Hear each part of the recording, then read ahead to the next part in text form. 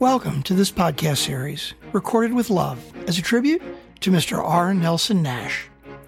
In this six-part series, you'll hear from Justin Kraft, Jim Oliver, and Joe Pantozzi. They are agency owner-advisors who were privileged to know and learn from Mr. Nash at a professional as well as a personal level. We trust you will gain insight into the man who changed the face of the life insurance landscape in America for tens and perhaps hundreds of thousands of people who searched for and found freedom from the bondage of financial slavery through the diligent use of the infinite banking concept. Nelson's discovery, perfected and shared with all of us over the past 25 plus years. Nelson taught us that you cannot create, multiply, and pass down real, significant wealth unless you first unravel the mysteries of the commercial banking system in America. Then apply the truth in your own family, business, and legacy. This podcast series is not a course on money, but a tribute to the discoverer and refiner of that course, offered with respect and admiration. Welcome back. This is Jim Oliver with Justin Kraft and Joe Pantozzi. Welcome back, guys. Good morning. Thanks for having me. Yeah, thanks for being here. And y'all are great co-hosts. And you see how I did that, Justin? I like that. Yeah. We're talking about Nelson Nash, who's a Southern gentleman, if there ever was one. And Justin is a Southern gentleman. And I love the way people in the South say y'all. You know, I don't think that I've used that a lot, but I think I should use it more. Now, in South Dakota, I'm not sure that they're going to understand what I'm saying. But when I live part of my life in Florida, I promise the guys down in Florida will get it. So although there's a lot of New Yorkers and New Jersey people, Joe, down there, and I know you're from that neck of the woods, so you communicate with Justin pretty well. Well, see, here's the thing. My wife is from Texas, and so I've been listening to y'all and sir when I first met my wife, and we've had her dad in our lives until he was 99. She would always call him sir until the day he died. I learned Southern courtesy and respect. And so when these people talk to me, when people come in my office and 5 minutes after they meet me, they ask me what part of Brooklyn I'm from. That's my accent. And then they hear a y'all come out of my mouth. They have no idea what's going on. You just confused them, right? Yeah, that's a great segue, actually, because one of the things I wanted to talk about and thought that we would talk about in this episode is how Nelson taught us. And Justin, you mentioned this in one of the previous episodes about Nelson. When you would ask him a question or he wanted to teach you something, he would do it in story form. And I think that, that's really an up and coming. We've had Park Howell on our podcast, and he's a great guy with the Business of Story. Donald Brand has the Story brand. But Nelson was he was way ahead of his time in teaching people this way. And, Justin, tell me a story that Nelson told you that maybe like you asked him a question or he was going to teach you something and he told you a story and you thought, why did you just tell me that?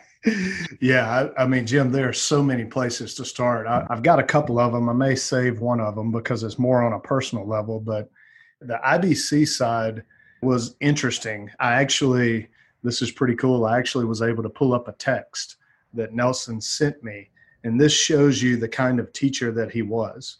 And before Nelson went in the hospital, before he graduated, Nelson had actually been at our office on a Monday, and he had a special coffee cup. It has his name written on the bottom of it. So he liked the cup, and he always liked his coffee black. He said, if you put all that other stuff in it, it just messes it up, pollutes it is the word he said. He said, you got to be man or woman enough to just drink it black. That was how coffee was made to be drank. So he loved a great cup of coffee, and he would come sit in our conference room and was just a huge part of our training over the last 10 years. He was invited always. He had a chair at the end of the table that no one would sit in. Didn't always know if he was coming, but more times than not, he would be there.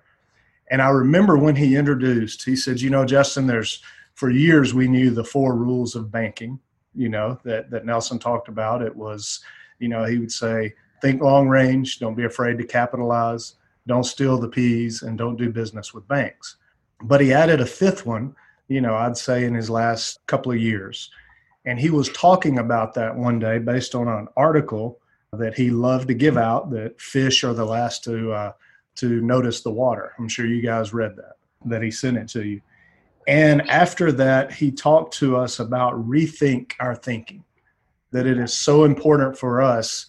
And Jim, I think you alluded to it early in the book when he talks about imagination and he talks about growth, where he was talking about rethink your thinking. And I'll be honest with you, I didn't, like a lot of things, I didn't fully get it at first because I am a little bit slow. I had 3 concussions in college, so it takes me a minute to grasp things, right? So he talked about that, and I was telling Nelson, I said, Nelson, tell me a little more about what you mean in a conversation we had. And literally, right before he went in the hospital, he sent me this quote. I want to read it to you guys. He said, the illiterate of the 21st century will not be those who cannot read and write, but those who cannot learn, unlearn, and then relearn. I think he attributed it to Alvin Toffler. Wow. And that's one of the last. Justin, I'd like to have that. I'd be glad to. I can't write it down that fast. It's a picture that I think he took. And again, I want to read it for everyone. The illiterate of the 21st century will not be those who cannot read and write, but those who cannot learn, unlearn, and then relearn. And what he said is, Justin, this is why you need to rethink your thinking. We need to always be growing.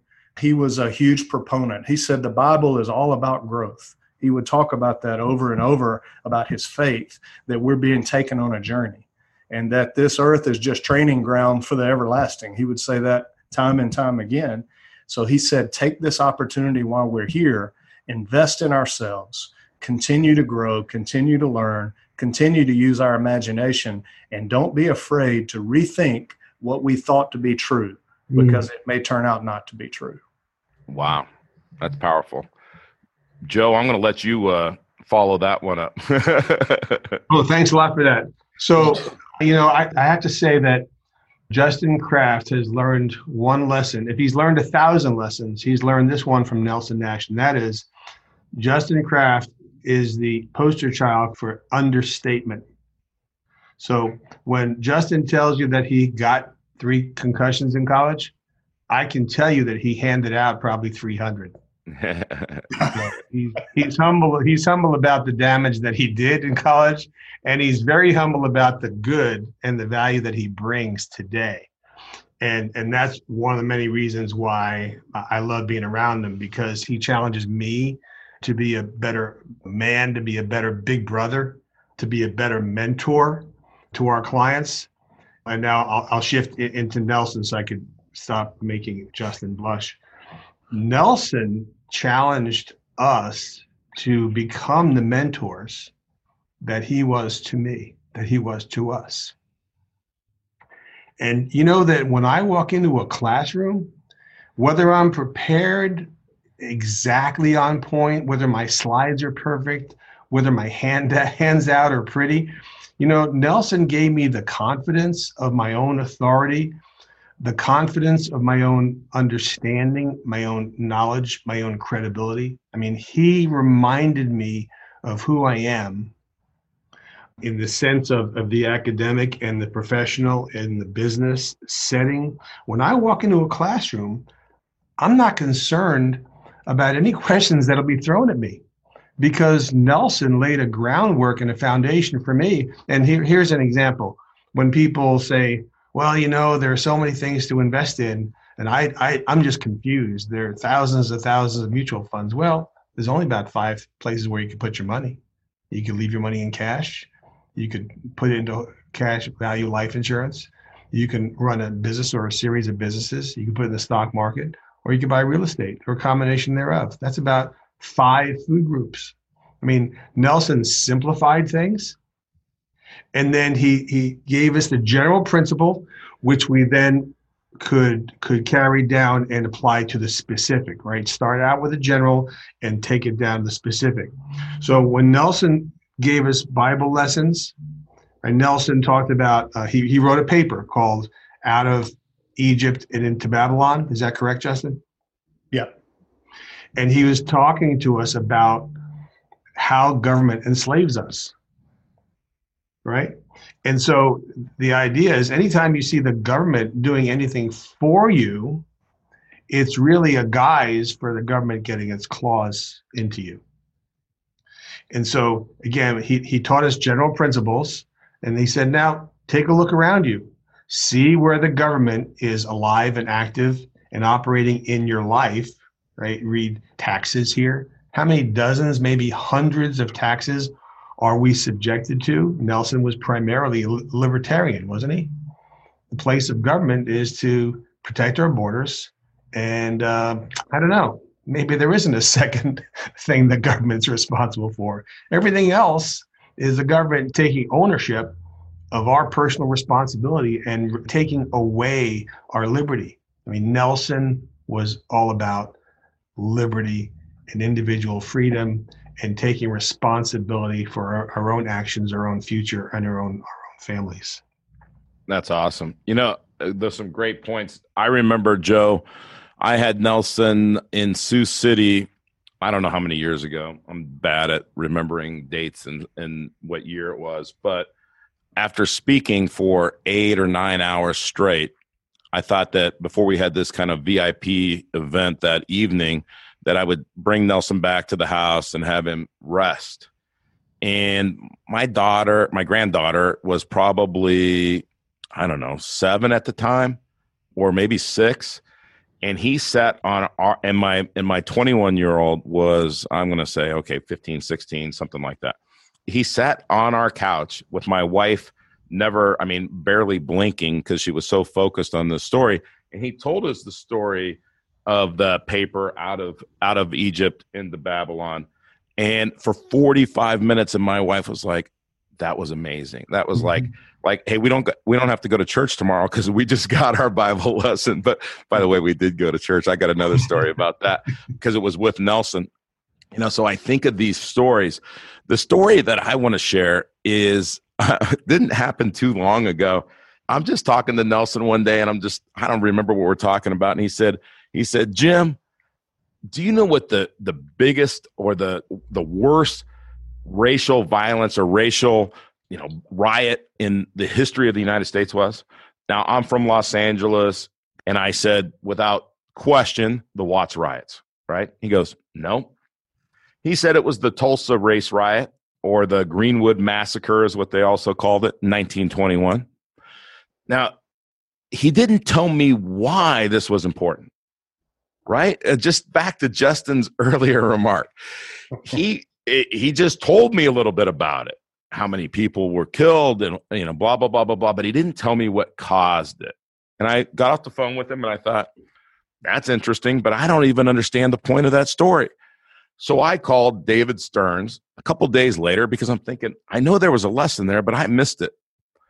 And David Stearns said, well, that was back in the day, they had like the Black Wall Street, right? And there were these businesses that they kind of seceded from the white banking system. And they didn't like that. They didn't like for these people and all this wealth to secede from them. And you can read, and there's you can go to Wikipedia or whatever you want and just type in Tulsa race riot and Google it, and you'll learn a lot about it.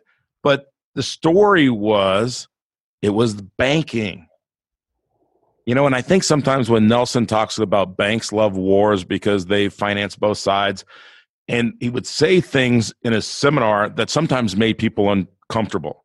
Maybe it was the weed whacker story for those that know that story. Or maybe it was when he would talk about the Civil War. But you know what? It was the truth, right? And the weed whacker story, is just a joke. It's not the truth. Okay, it's just a joke. It was him being funny, right? And he never meant to offend one soul in telling these stories. So let me tell you, as I kind of go into this, I'll pivot to the story of Nelson and just kind of how amazing the stories that he would tell. So Nelson was speaking on Saturday for this event for us a few years ago. And my 21-year-old's grandmother passed away, and my wife had to drive her to Denver. And it was just putting a lot of stress on this because I got Nelson Nash coming to town. I got this event, and they have to go to a funeral in Denver on that Friday. So they drive through the night, get home. I don't even remember, sometime in the middle of the morning, go to bed for a few hours. They get up, and my wife meets Nelson for the first time, right? So this is Saturday morning that she meets Nelson. We spend the day with Nelson. You know, he's obviously just such a gentleman and just amazing. And my wife's finally meeting this guy that I think is so cool and such a great mentor. And I'm like, I hope that she has the same feelings about him that I do. So that evening, he tells us the Bible story and gives us a great 45-minute lesson. He's going till 10:30, by the way, talking about aviation to another pilot at this VIP event. And I'm the one saying, I'm wiped out. Can we just go home now? And so the next morning, it's Sunday morning, I told Nelson when he was coming up, I said, hey, Nelson, if you want to go to a Baptist church, we'll go to a Baptist church. If you want to come to my church, we'll go to my church. He said, well, let's go to your church. Now, our church is pretty contemporary. You know, Justin, I think from the music that I've heard from your church, it's kind of like your church, lots of music. And we happen to sit right under the biggest speaker in the whole dang worship center. And Nelson is belting it out, man. He didn't care if it was traditional music. He was worshiping, right? Which we could go on. I could talk for 30 minutes about that. But he was worshiping. Now, he looked over at me a couple of times because I don't want to give out any secrets, but I can't carry a tune to save my life. But I sing loud because I figure that I love to worship. So we get done. We have a rule in our family. If you go to church, you get to go to breakfast. If you don't go to church, you don't get to go to breakfast.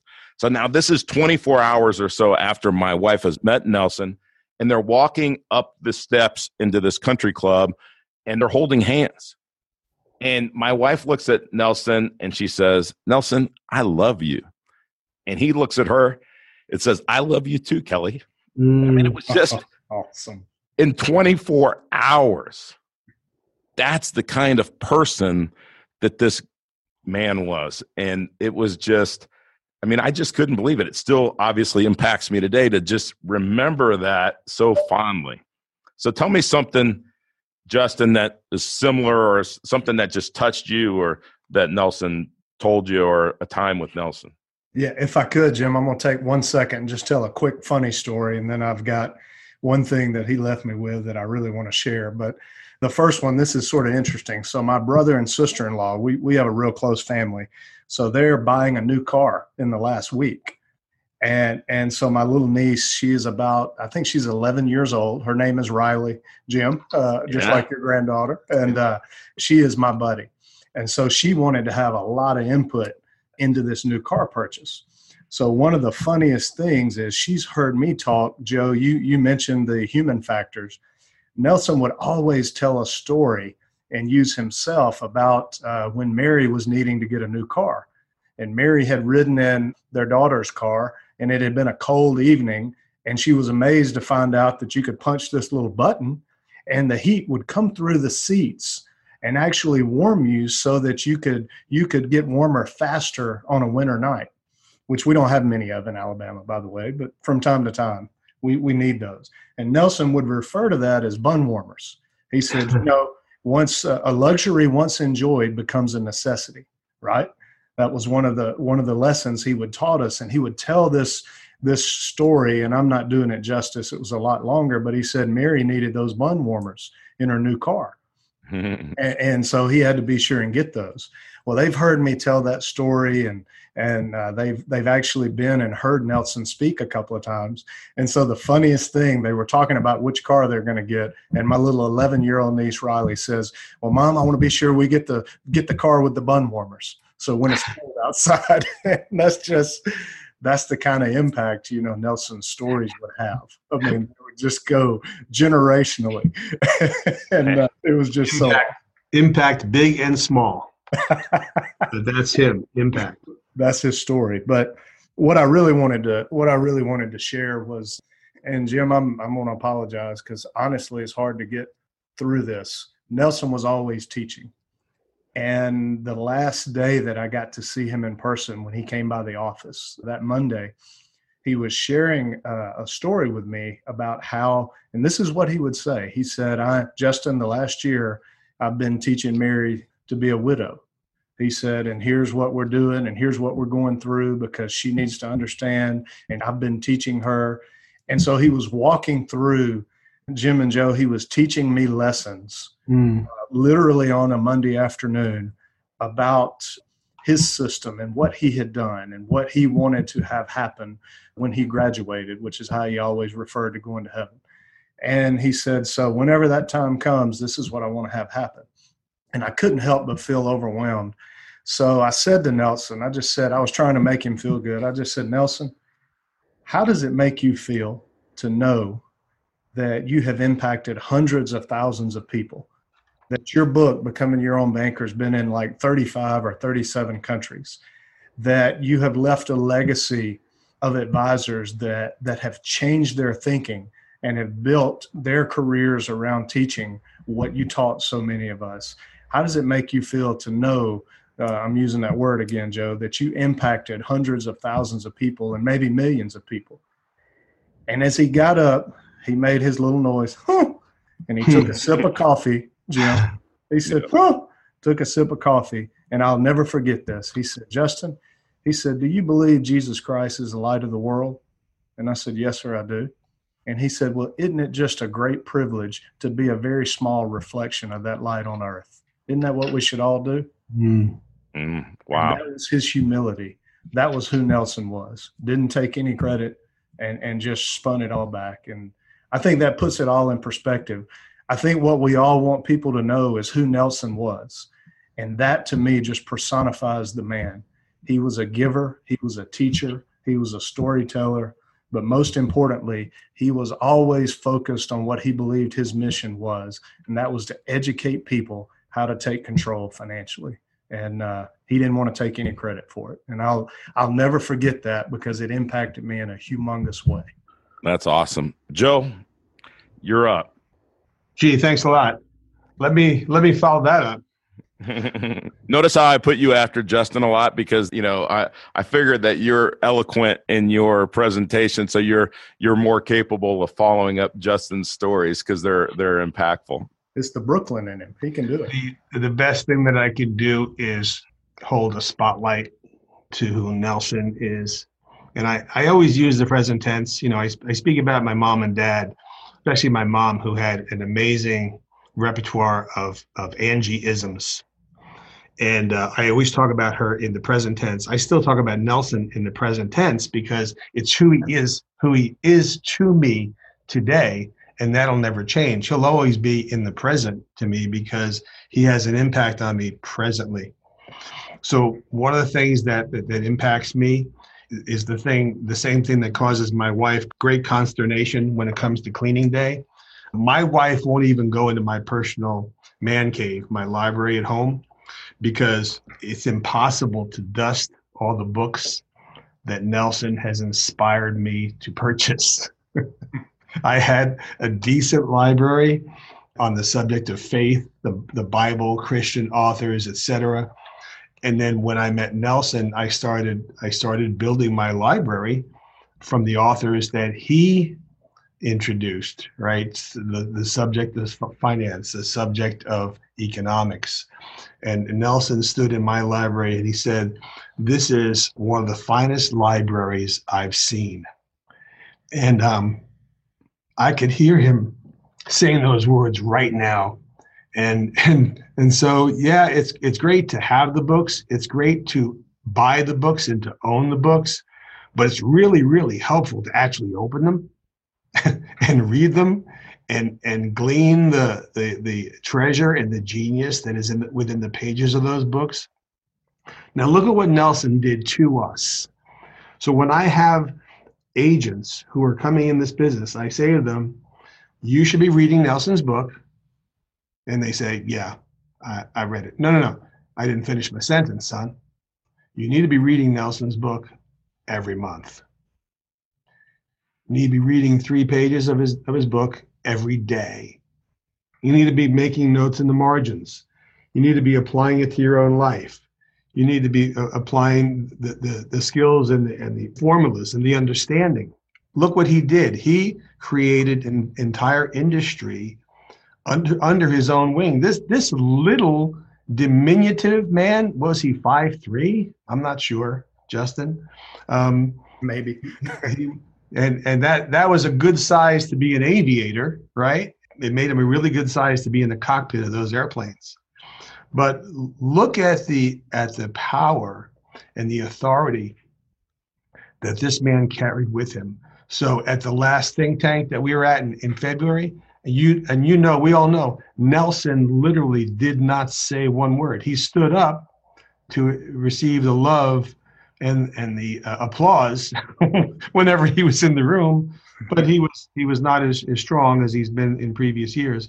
But I mean, not only do we love him as a person and as a papa, but we also revere him because he turned the financial practices of hundreds and I hope thousands of people in this country to start teaching the truth. I have a little quick, it's not necessarily a story, but it's an observation. And that is the way that Nelson made you feel. Nelson had a knack for making you feel comfortable in your own home. So, if you invite the king, if you invite Papa Nelson Nash to your home, you're going to be a little bit concerned about making sure that he's comfortable and has anything he wants. And, Nelson would just eat what you put in front of him. He would drink what you put in front of him, and he would be comfortable in front of any group, in front of any individual. And he looked at my wife as I'll bet he looked at a lot of our wives. He looked at my wife as a daughter. My wife loved him. And in recent months, he may have been calling her a little bit more often. And I would come home and Evie would say to me, Nelson called today. I said, Nelson called you? Nelson called you. He didn't call me. He called Evie. I mean, he would call me to share something about character, right? About eternity, about business, about lots of different topics. But, he would call Evie and talk about his latest great-grandchild. Wow. And he brought her in and he treated her like a daughter, even though we were 3,000 miles away. And, when Nelson came out to Las Vegas to do seminars for us, he never, thank God, he never stayed in a hotel. We had the privilege of having him stay in our little casita, and he and Mary always enjoyed that. And we just enjoyed our special time because it didn't matter what you were talking about. And Nelson would always bring it back around to the human factors, human nature, government, the plan of God, the plan of eternity, and how it all fits together. And it was amazing to me how Nelson could bring all these things together, which means to me that he was an amazing scholar and he was an amazing teacher. And the only reason he could be a mentor and a teacher to us is because he was an amazing student and a voracious reader and researcher. So I don't think there's an ending to that statement. I continue to be fascinated at what Nelson meant to me and what he continues to do in my practice and in the agents in our practice to give them a great leader and a torchbearer. So if I were to sum it up in one word, Justin, what would that word be? Nelson Nash has great. What's your word of 2019, Justin? Impactful. Impactful, right? He had a huge impact on all of our lives, and he continues to impact people's lives through his book, through the things that he's taught us that we're teaching other people. And what a great way to go from being human to being significant. And he is definitely significant today as much as he was 10 years ago, as much as he was 20 years ago. Nelson is just as impactful today, even though he's not with us on earth, but he's with us in our hearts every day. And so thank you guys for that episode. And I don't know how we're going to follow that up in the next episode, but the only way you guys are going to find out in the audience is to hit play on the next episode. So till then, thank you and we'll see you on the next episode. Thank you for your kind attention to our tribute to Mr. Nash. We could have simply kept going, probably made this a 20-part series based on all the good that Nelson did for us, our families, our clients, and our communities. We trust you will take time to look into the subject of Nelson's career, the infinite banking concept. Go to our websites, check our recommended reading, test the principles that we teach against your most precious values, and you'll find they will resonate. We wish you all success and family wealth in all its forms.